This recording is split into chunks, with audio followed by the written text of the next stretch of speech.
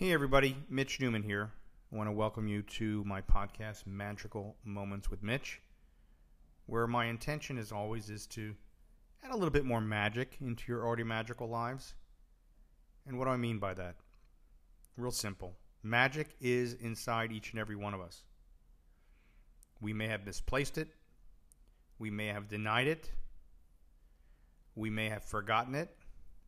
And given the right set of tools and circumstances and scenarios, have the chance to recapture it and take on that ownership and that responsibility so that we can then share that with other people. The world needs more of your magic.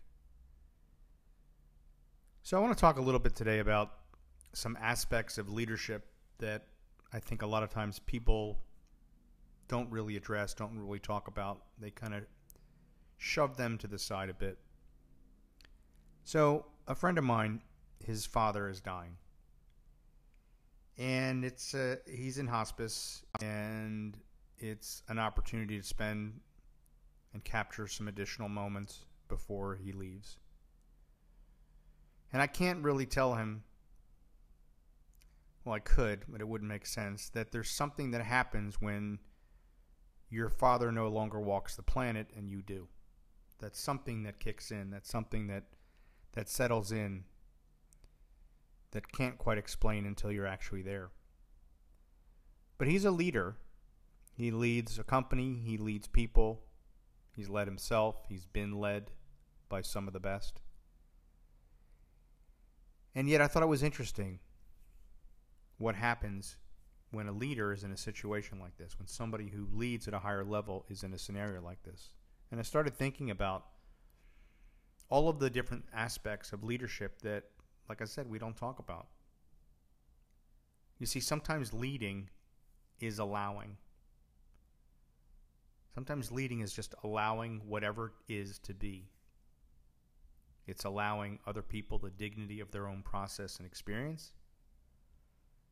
In this case, his father getting ready to leave.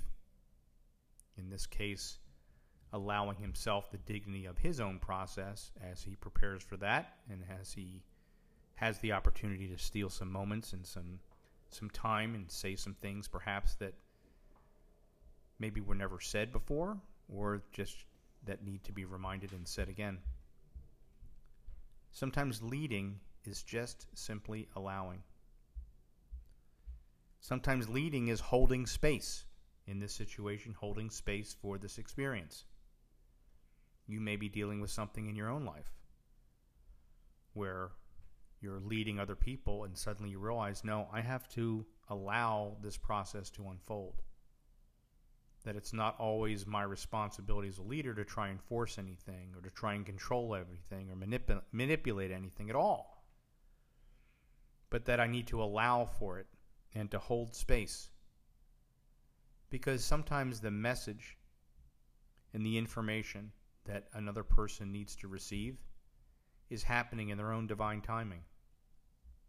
And it may seem inconvenient to you in a situation or circumstance that they're not getting it as you think they should, or it's been going on as long as it is.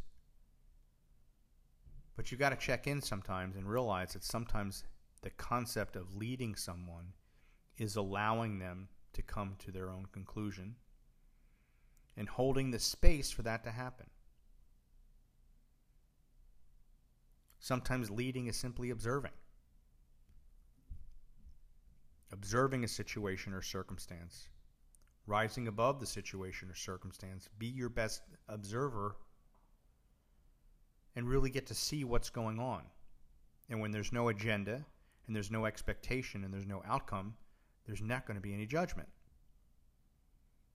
And that creates the allowing space and the holding of space to observe what actually is taking place. What leading isn't is never looking away. It's not about avoiding. It's not allowing of distractions.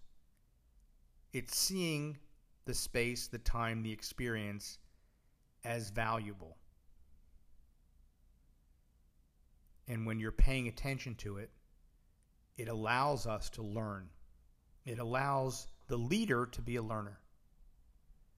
It allows the teacher to be a student. So it's never about looking away. It's never about avoiding.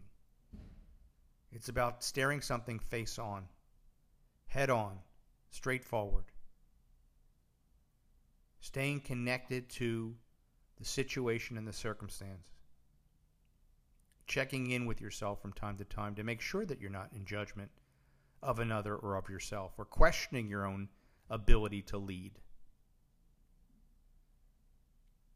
I've said it before, I'll say it again. Sometimes a leader simply says, you know what? I don't know what's going on in this situation.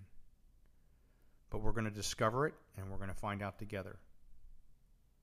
We sometimes put leaders on a pedestal, and sometimes leaders' ego beat us to the pedestal because they think they have to know all the answers, or we think they have to know all the answers. There's nothing relatable to that. I'm not looking for a leader to lean on. I'm looking to a leader to lean into, to learn from, to learn more about myself through their experience. And if they're being genuine and they're being honest and they're being authentic about what is taking place, then everybody gets to learn. Everybody gets to learn. So it's no longer about one person's experience or another person's experience. It's about the collective. We don't talk a lot about this when we talk about leadership.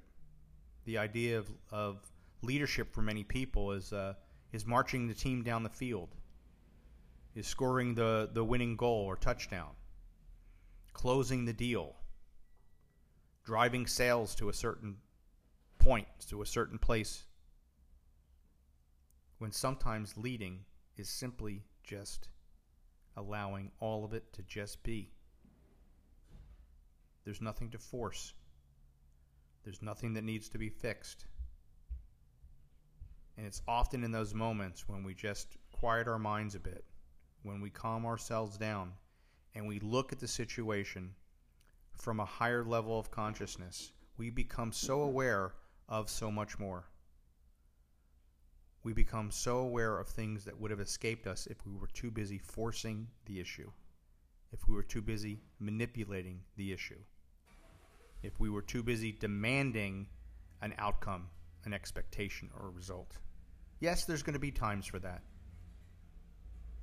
But the power of a leader is in knowing when to sit back, take a deep breath, and observe.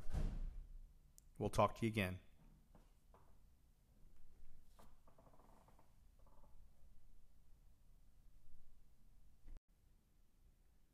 Thanks for listening in, and if you'd like to follow me or connect with me, you can do so on Facebook and Instagram at Life's a Mitchism.